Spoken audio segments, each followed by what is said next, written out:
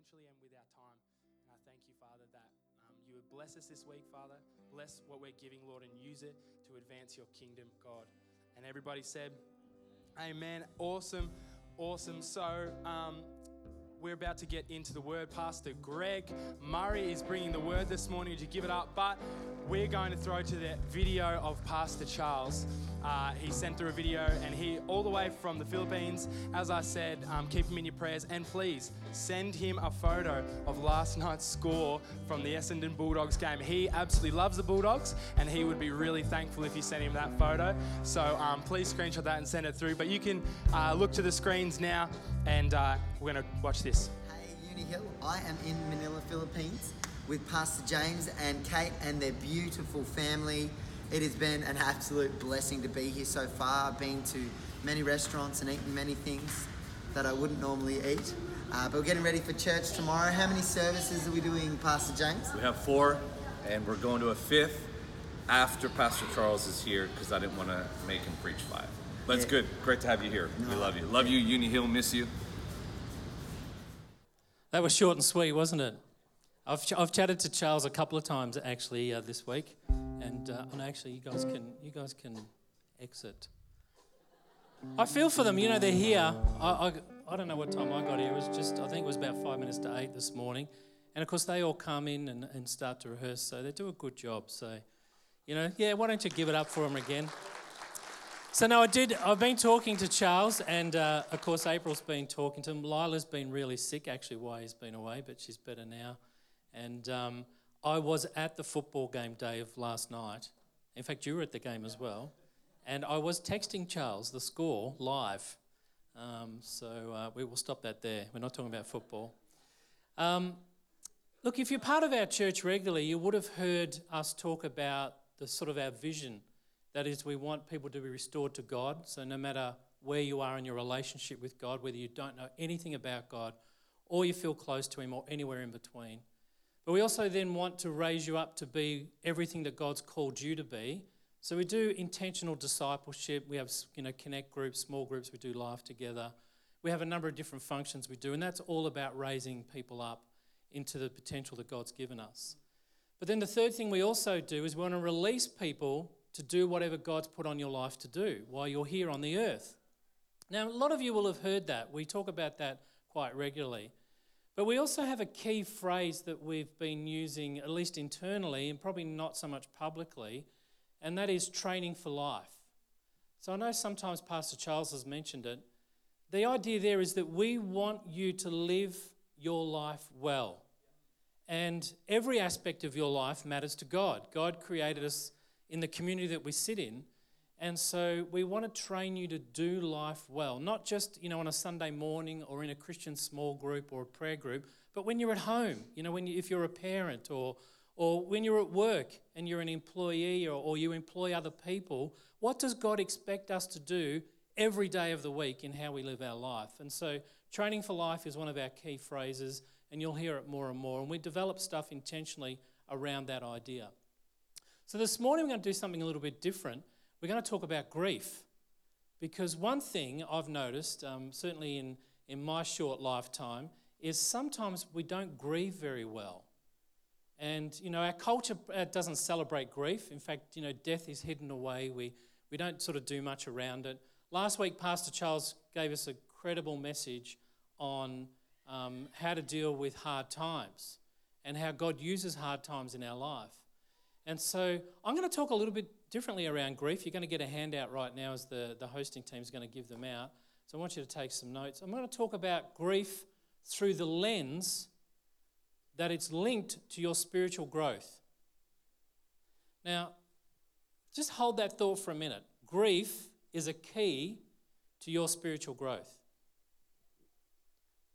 We don't normally put grief, something we feel is very negative, painful, traumatic, difficult. We don't link that negative sort of feeling and experience with spiritual growth, which normally we link spiritual growth with something that's positive, something that God wants us to have. But we're going to do a couple of things this morning. I'm going to share a couple of Bible verses that are really woven throughout Scripture talking about grief and indicating how it is linked to our growth or discipleship as a follower of Jesus. But first off, I'm going to interview Liz Herod. And now a lot of you know Liz. How many people here know Liz? Quite a few. I know we've got some guests as well who know her. So Liz, why don't you come up? Let's give her a big hand as she comes up. Now, Liz is one of my favourite people, and I say that genuinely. Come and have a seat, Liz. Just sit on the far side on the left. But Liz is, you're such an authentic, genuine person, really. You're always full of laughter and love and kindness to others. You have incredible two boys. In fact, some of you will know Max and Jean. And Liz lost her husband Gary around 8-9 years ago. Yes. And Sue and I actually were personal friends with both Gary and Liz, and we've got some funny stories we might have a quick chat about Gary and some of the things he used to do. But actually about 4 or 5 months ago, I mentioned to Liz, would you mind me interviewing you on a Sunday morning, because I'm planning to talk about grief one day. And she kindly said yes, which is fantastic. So why don't you tell us about your family first off? So tell us about your boys, and one of them's just got married. Right, yes. Some of you, or probably a lot of you here, know Gene, my oldest son, who will be 30 at the end of this year. He came along to Uni Hill Church when we were at the school. Yeah, the school, yeah. And he thought that was really good and continued coming, which was wonderful. I also have a younger son, Max, who's 28, and he at the moment has chosen not to be with us, but I have hope. He comes every now and then. Like I see him in the office, and he comes and says hello. Max loves cooking. He does. And so that's a bond between Max and I, because I like eating. That's right. Which helps. He's actually moving house this weekend, so he's not here either. No, so he's moving out of your home. He's moved out of my home. Yeah. Don't look so excited, And Liz. at 28, I think it's high time. Well, your secret's safe with us. No one tell Max what Liz just said. I'm pretty sure he knows. Oh, you've told him, have you? I might have, You might have told him. I think you probably have. Once or twice. Now, there's a couple of photos which you gave me earlier in the week. Tell us about how you met Gary. Well, I was a teenager. I think I was 18 at the time, and I went to meet my sister's fiance's family. Right. And there was her future brother-in-law. And I thought, ooh. So, took a little bit of chasing, but I caught him. And, we got engaged and married. And right. How old were you, and how old was he when you married? I was 21 and 6 weeks, and he was 22 and 1 week. And we thought we were so mature, and we thought we knew everything. I think most young couples do that. Yeah. It's not new. Yeah. How would you describe Gary? I mean, I had a personal relationship with him, but you're his soulmate. You guys were so close. How would you, if you had to explain who Gary was? He was a very kind person. Yeah, he was a very funny person. Yeah. Sometimes he thought he was funny and he wasn't funny. Oh, that's exactly true. Other times he was very But funny. that was actually quite funny too when that happened. That's true. He was a very thoughtful person, and he loved people. He really loved just being with people and helping people, and he loved the Bombers. Yeah, he did love Essendon. I've got to pop that one in. Yeah. One of the things I loved about Gary is he always called you by his first name. In fact, I remember one time, I think I just said hello to him, and he sort of literally told me off that, you've got to use people's names. Yeah. But then I twigged that every time I saw Gary, he'd say, "Hello, Greg." He had a way of actually saying hello. That's right.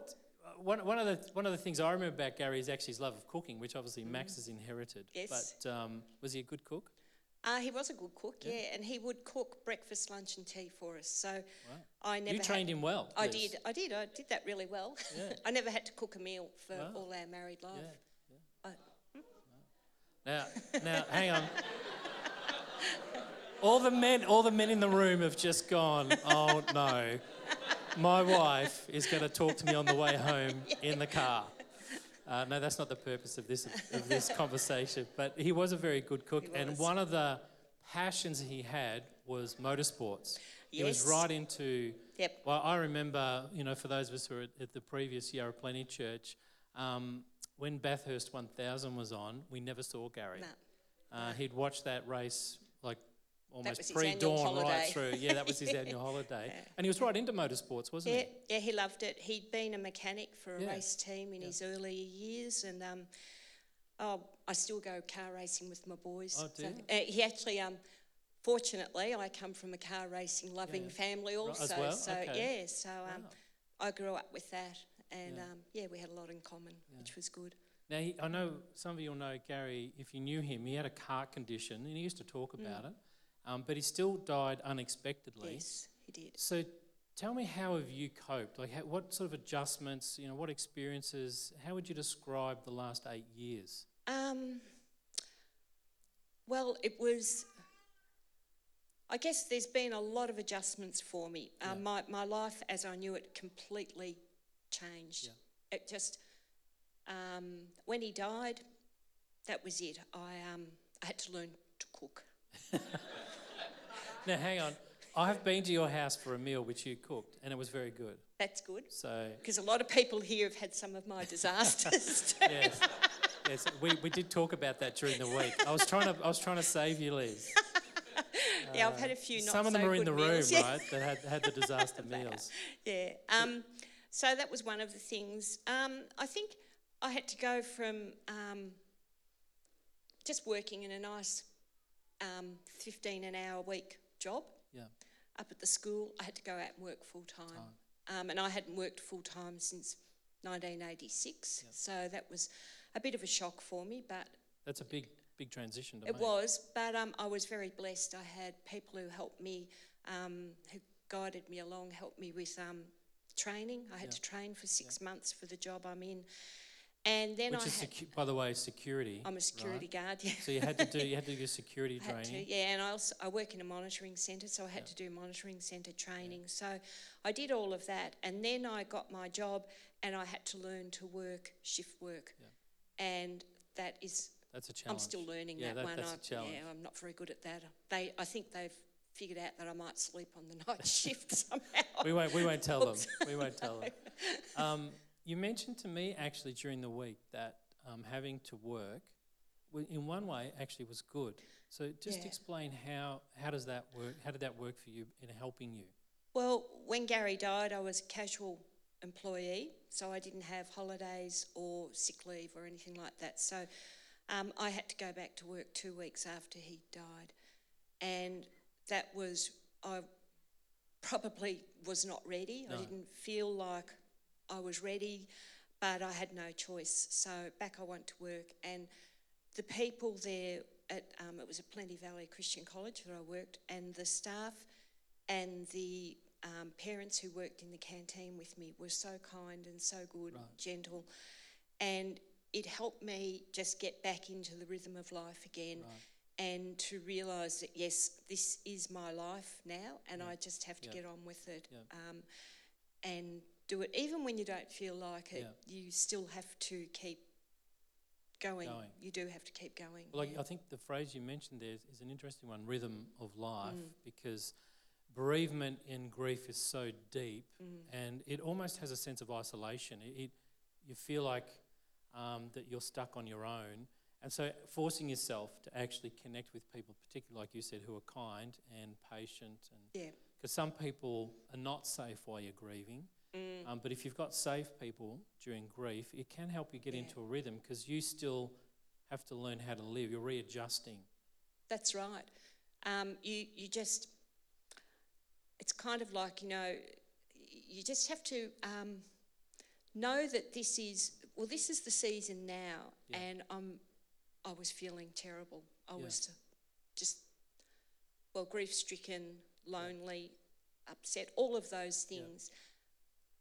But I also needed to understand that this isn't how I was going to be forever and ever, that it would continue on, that I would.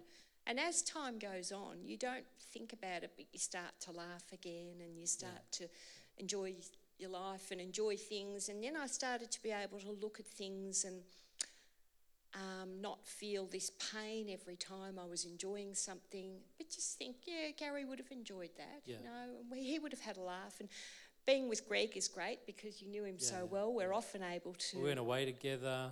Yeah, Gary that's right. was very focused if you played 500. You know the Oh. card game? We played 500 a few times. He was very, because I knew him so well and you guys. In fact, Sue and I regularly, it's different intervals, talk about Gary and Liz in our own home. How close, you guys were so close. You really were made for each other. Like you were a great match. You were soulmates. I have very distinct memories in the previous church. Gary was a counsellor in our church. And Liz, you would come with him to work and you'd sit yourself in the foyer with your knitting or a book to read and just wait for him while he was doing his work because, you were so close as a couple. What were the elements that made you such a close couple? I think it's something we worked at. Yeah. I think it was something that we thought was important in our lives. So we spent extra time perhaps with each other. And from where I was, you were often together, like regularly together. Yeah. I think somebody said to me after he died, she was so shocked and she said to me, but I never saw you two without seeing you holding hands when you were walking down the street and all that sort of thing. So, yeah, we were very close and we enjoyed each other's company and, Yeah, you did.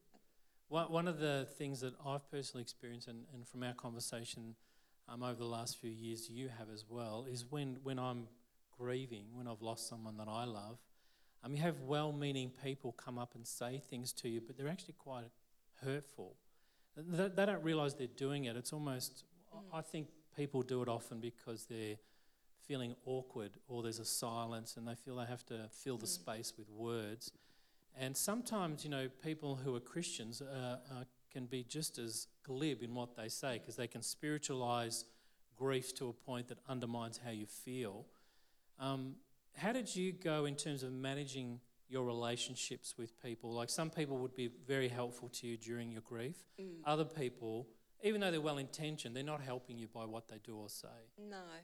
I think you learn to let go of the things that aren't helpful. Right. And you have to not take offence when people, because we've all made mistakes, we've all said stupid things.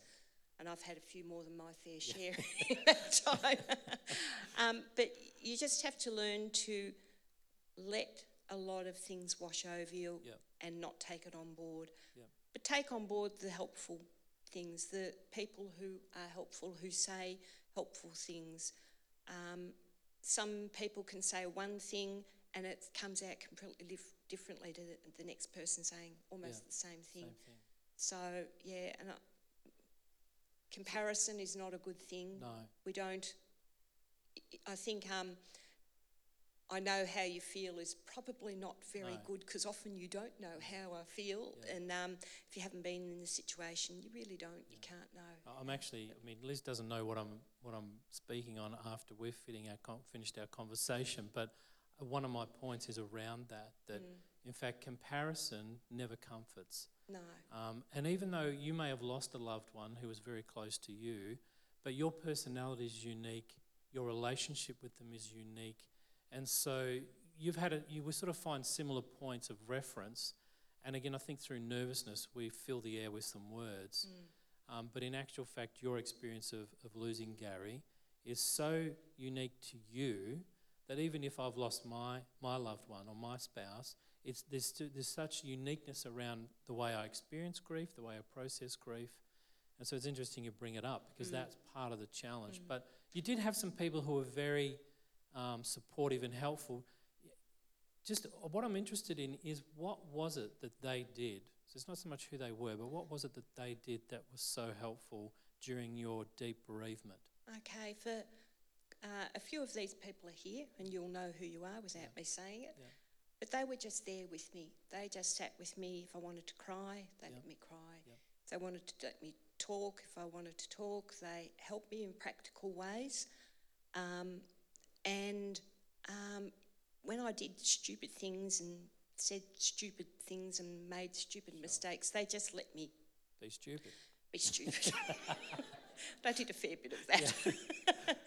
And I just knew they were there and they cared and that they'd cared for Gary. And I think the important thing for me, I wanted to talk about him. Yeah. I didn't. If Because some people don't want to mention They it don't, because yeah. they're awkward. They're awkward. They're not sure how a grieving person's going to respond. But yeah. for you wanted to talk about Gary. I wanted them to talk with me. I wanted to hear that they had thought this or that or whatever of him. I really only wanted to hear the good things, actually. But I wanted to talk about him, and I thought that was important. So if people didn't mention him, if it was almost like I felt they were negating him as a person. Denying his existence. Denying almost, his existence. And I felt really offended at that. I was really quite upset if that happened. So, I've always felt, and I hope it's right with people, but to acknowledge somebody who has passed away. Acknowledge that they existed, acknowledge that they were important in my life, perhaps in your own life, perhaps not, but, just, to say something. So with our theme today about grief is connected to your spiritual growth. How has your experience of grieving impacted your relationship with God or your faith? Has it made any difference? Because some people see God differently through grief and the way they relate to him. Yes, I was quite shocked when somebody said to me within the first week that she was really angry with God that Gary had gone, and wasn't I angry? And I said, no, well, I wasn't angry. Right. And I wasn't upset with God. So was your shock that they were angry or that you weren't angry? Oh, no, I was quite shocked that they were angry, actually. I thought, this is just life. Death is actually part of life that we don't really acknowledge very well, I'm afraid. But so your relationship with God continued to develop? It did, yeah. Right. Yes, it did. In some ways, it might have been easier for me to just say, oh, that's it, I give up. Yeah. But that wasn't what I wanted to do. No. That wasn't how my life had been, my life with Gary. It wasn't how our focus had been. Yeah. And I wanted to just continue and grow. Yeah. So. Well, look, I really want to thank you for sharing with us today. It's not easy sitting up here. Why don't you give Liz a very big hand? And just before you go, Liz, this is actually for you. Oh, beautiful. So actually, I might maybe, Sue, can you just come and we've got a gift for you as well. Oh, wow. So thank you. We put it up here, but then I think maybe just you carrying it down. So thanks very much, Liz, for sharing with us. And we loved Gary. He was a great guy. So why don't you thank Liz again? She was a bit nervous. Thank you. You did a good job. Thanks very much. Thank you.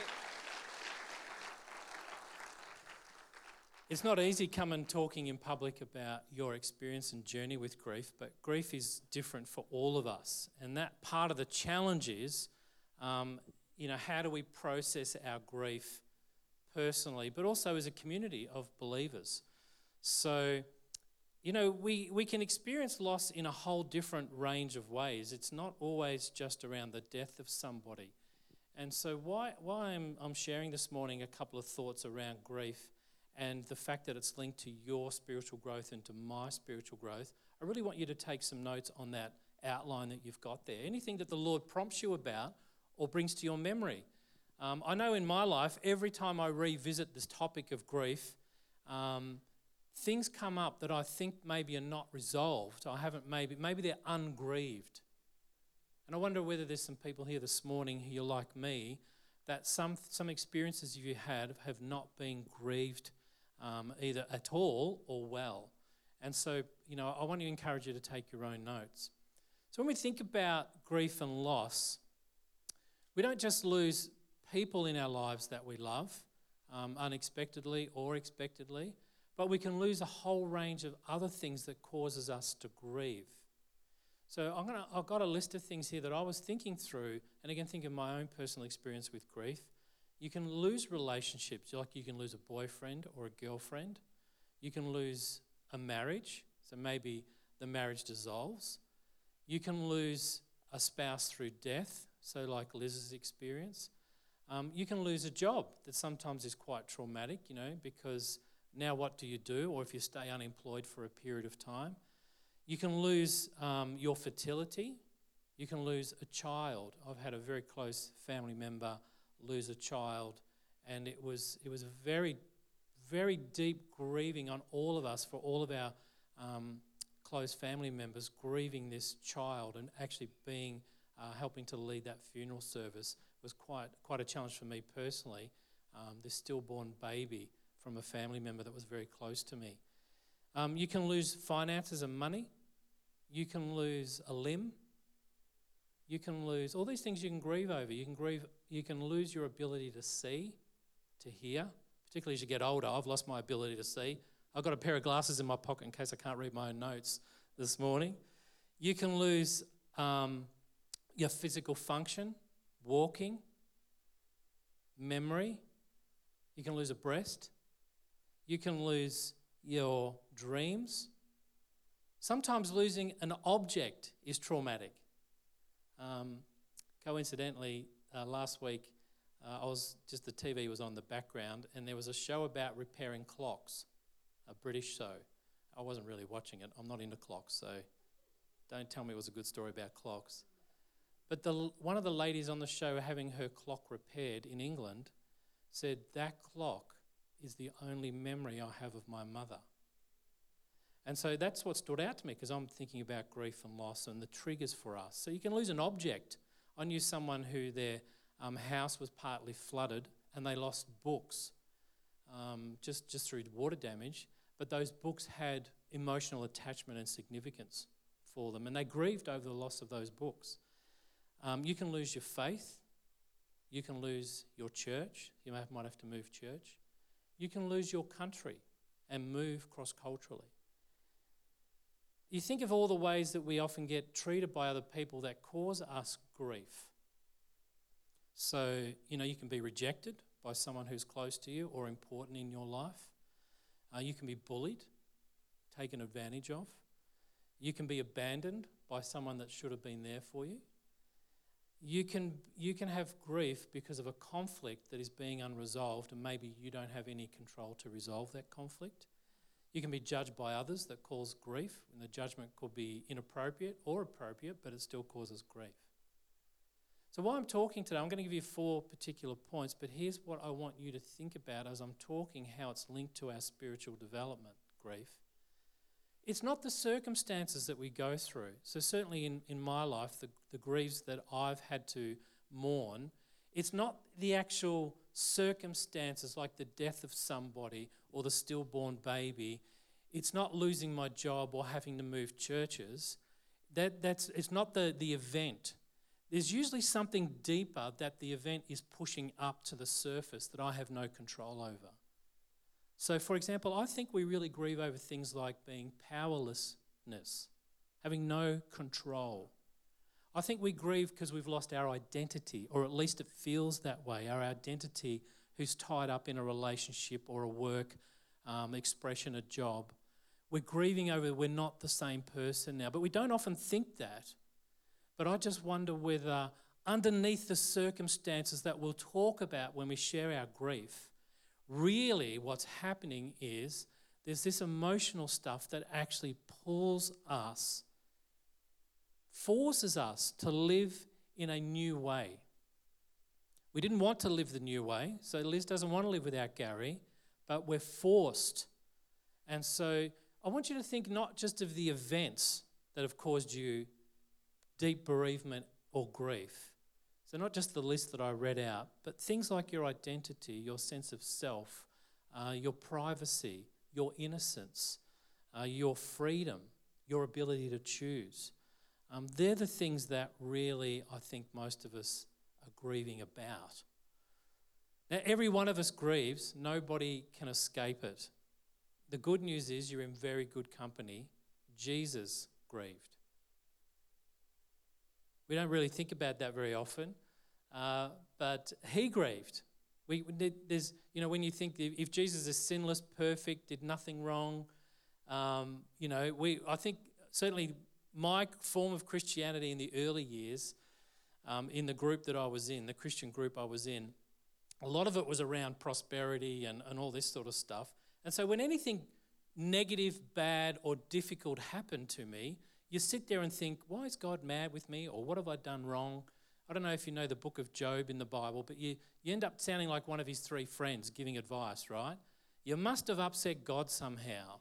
But in actual fact, Grief comes for all of us at some point in various different circumstances over many different ways throughout all of our lifetime.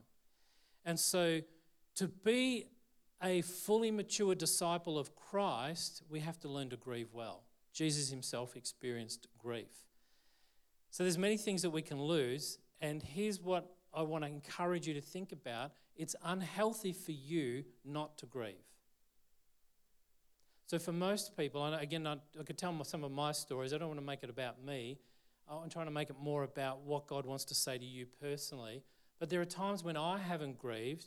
I notice my behaviour changes, my thinking changes, and it's like when you squeeze a balloon, that's full of air. Unhealthy stuff comes out in a different way because I've sort of pushed the grief down. And for various reasons, some families don't know how to do grief, some churches don't know how to do grief, our culture certainly generally doesn't know how to do grief, but it's unhealthy not to grieve. Or let me put it in a positive way, grief is the only healthy expression to loss. That's what it is. It's a healthy expression to loss. In fact, grief is a gift from God that helps you transition from what you had to where you are now. That's really what it is. Grief is a gift from God that helps you transition from who you were, what you had, the values or the things that were important to you, the relationships, to actually transitioning you to where you sit right now. And so if you stuff your grief, ignore your grief, don't want to talk about your grief or don't know what to do with it sometimes, then it might come out in unhealthy, dysfunctional ways. Maybe not immediately, but over a long period of time, that's what can happen. So really, you're exchanging your grief for your maturity. And that's what I want to talk about. So let's go to the first point. You've got a handout. I want you to take some notes here. Here's the things that I'm sort of not pulling out one verse today. Normally I sort of preach from a verse or a paragraph, but I felt just to show you there's a theme that runs throughout the Bible by different authors written over a 1,500-year period. They didn't know each other. But there's this theme that God, by his Spirit, has put in the Holy Scriptures to help us with our grief. So here's the first one. God blesses us when we grieve. Now, I said before, you probably haven't thought about grief and spiritual growth in the same sentence before. You probably haven't thought about the blessings of God and you grieving in the same sentence before either. So actually, when I first put it in those terms, I thought to myself, I don't think I naturally connect the blessing of God with my grief.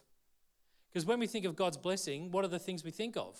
We think of God healing us, delivering us, speaking to us, encouraging us. We think God providing for us. We think of God answering our prayers, all the things that we need to make us feel comfortable, all the things that we want to be secure. But Jesus himself actually says, in the King James translation, you'll probably know it, blessed are those who mourn. So the New Living, which I've got on your notes there and on the slide, God blesses those who grieve or who mourn because he comforts them. See, sometimes we think I don't know about you, we think God's blessing is more about, hang on, let me start again. We think that the blessing of God is not comfort. But let me tell you from my experience, when I'm in deep bereavement, the biggest blessing I can get is someone comforting me. Comfort is a blessing. And so God blesses us when we grieve.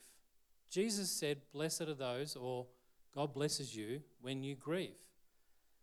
So I sort of want to, partly what I want to do today is challenge and confront what appears to be in some Christian circles that you have to be stoic when you've lost something important or someone you love. You have to be, I'm trying to think of the right word, but it's almost like it's unspiritual to grieve. We don't say that, but we act that out, unintentionally I think, but we nevertheless act that out, right? That, somehow if you're grieving and you're not, coping, inverted commas, we think that that's actually, well, that person's really not spiritual. These are the things we could run through our head. They should be over it by now. Or we quote verses at them like a weapon, right? Rather than providing just a listening ear and being present, like Liz said. The people that really helped her were just those that were present. You don't have to necessarily say anything. That's comfort. And so Jesus says the key to you being blessed is to grieve your losses. Think about that. When you experience a loss, it's a key to you being blessed, is your grieving. You've got to have the courage to grieve as a Christian. If we had if I had a physical wound that was infected and festering, I wouldn't just go to my cabinet in the bathroom and grab a little Band-Aid and put over the top of it. That wound needs to be cleaned out. I might need antibiotics. It might need to be stitched. I have to actually treat that wound seriously. But we don't treat grief as a wound that seriously. And I think sometimes we sort of superficially stick different sort of Band-Aids over our feelings or over the process of us mourning or grieving. So really what I want to do today is encourage or give you permission to grieve. That it's not a sign of weakness. It's actually part of my spiritual growth. If I grieve the things that I've lost, then God blesses me. Here's the second thing. Not only does God bless me, God says, I'm with you in your grief. In fact, go back to the Matthew 5. I want you to circle the word there, bless. So in Matthew 5, you can see God blesses those who mourn. Just circle the word bless. And then go under point 2, you can see Psalm 34. Just circle the word close. So God blesses us when we grieve. God's close to us when we grieve. We need people in our grief, but we also need God. We need God to be right with us. And certainly my experience with grief is sometimes I feel God is distant when I'm grieving. I think pain has this way of I isolate myself in pain. I don't know if that's what you do, but it's you have no emotional energy sometimes, so you don't even want to talk to other people, let alone talk to God. And so how is God close to us? Well, I think there's a couple of things. Firstly is, of course, Jesus wept. John 11, 33 to 36. It's an incredible story of his close friend Lazarus, who had been dead for 3 days, and Jesus calls him out of his tomb or out of his grave and resurrects him. But in between that, he felt the loss of his friend, and he actually burst into tears. Now, we think of Jesus as being macho probably or strong. We like stories of him driving out the money changers in the temple and taking on the Pharisees. But here he is weeping over the death of his friend. And what sticks in my head theologically is he knew he was about to resurrect him. But he still burst into tears because of his friend. So when we think that God is close to us or we feel that he's not, he knows what it is to lose. God lost his only son for us, and we celebrated that around the communion table today. One of the unique things about our Christianity and our God, there are many different gods on the earth, but one of the unique things about Christianity that's not in any other form of religious belief system is no other God has wounds. That our God would actually come and suffer on our behalf to make us into his family. There's no other God that's been projected that has ever done that. He knows what it is to suffer and to lose. That's why he's close to us. He's actually part of us. God grieves. That's the second thing I want to tell you. There's no command in Scripture not to weep, not to mourn, not to grieve, not to talk about your loss. There's no command for Christians to do that, Old Testament or New Testament. In fact, as you can see from these verses, there's directives of what you do in your grief. It's the opposite. I think it's part of when you read the Bible and you see that God weeps, God mourns, God grieves. We can grieve the Holy Spirit. So it's part of the human My human makeup to grieve is part of the divine nature or the image of God in me. If God grieves, that's why I grieve. Creatures don't grieve. They don't grieve anywhere near like we as humans do, but that's because we're made in God's image. So to deny your grief and loss is to deny the image of God in you. Because he's so close. He knows what it is to suffer loss. And here's the third thing. God knows that I will go through seasons of grief. It's not a surprise to him. He doesn't sit up there and go, oh no, I forgot Greg was going to experience this loss. In fact, the first book of the Holy Scriptures that was written is the book of Job. It's about a man who loses everything. Genesis is not the first book to be written. Job was the first book. Now, it's arranged in chronological order, so we have Genesis as the first book. But with the very first story that the Holy Spirit inspires to be written down is a man suffering immense loss. God's not surprised that we go through loss and that there's seasons of loss. So seasons are, of course, you don't get over it in a week. You know, I said to Sue yesterday, I was really hoping if I had more time to sort of do two things for every point that I'm making. Make the point, but then also say, so if you're a Christian, don't do this, right? So if you're a Christian, don't tell people they'll get over it. Now, from my experience, you never get over your grief, but what you do is you learn to readjust and live a different way. But sometimes it whelms up within you, doesn't it? It's like a wave. That grief actually still comes up. You don't know when it's going to happen. You don't know. Sometimes there's reminders or triggers. It could be a story, a word, an odor, something, anything that actually reminds you of that loss.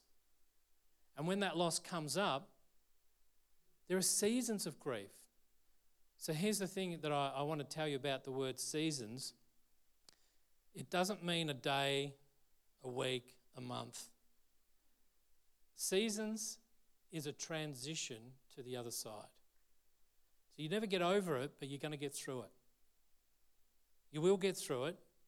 It's going to be painful and difficult. Sometimes it feels totally overwhelming. And other times you can still laugh and enjoy life because it's a season. Life is consistent of opposites. So, Ecclesiastes, which is the verse I've got there on your notes, says, in life, there are seasons for everything. And then I've jumped to verse 4 because it highlights that there is a season to laugh. There's a season to grieve or mourn. There's a season to dance. Dave was dancing down here before. He's a good dancer.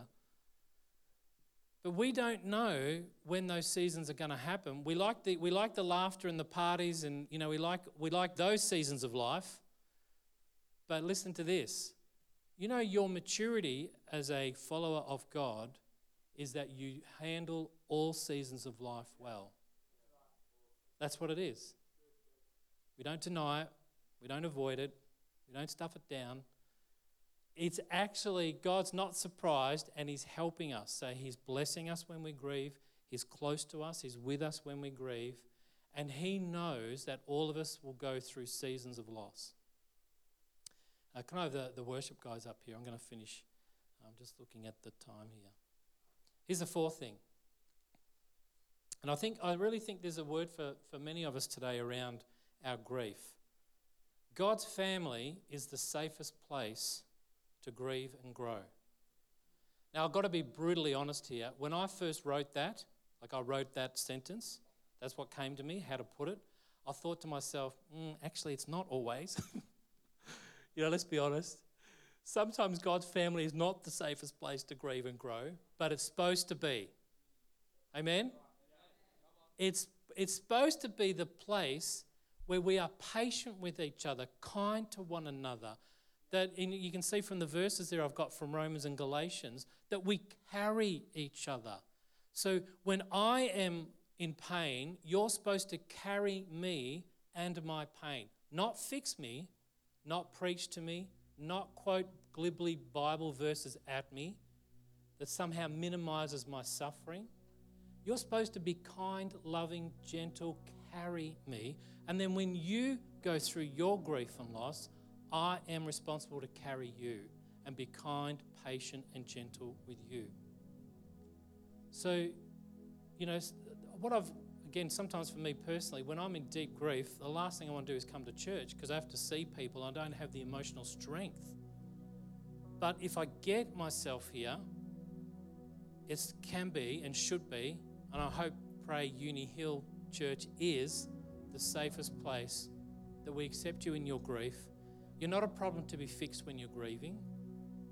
You just need someone to be with you and to walk through the experience and support, or carry you, as the Bible says here. So here's the principle. I want you to write this down as I finish up. You don't get well on your own. You don't get well on your own. The more you isolate yourself in your grief, the more overwhelmed you can feel, and the less support, help, friendship that you encounter. And yet sometimes in the shock of loss, we tend to isolate ourselves, but help and healing comes through community or through God's family, acting as God's family.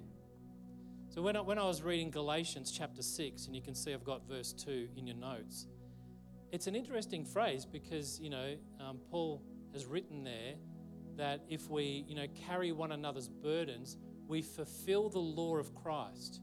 So it got me thinking, what's the law of Christ got to do with carrying each other's burdens? What is the law of Christ?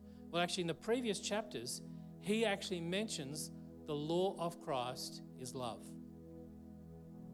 So in context, that's what he's talking about. If you carry me in my pain and suffering, you're fulfilling the love that God wants his family to express to one another. The most uniquely identifiable mark we are supposed to carry as Christians is our love for one another. And so if you carry me and I carry you, we're fulfilling that law of love. We're not fixing each other. Healing happens in community. You don't get well when you isolate yourself.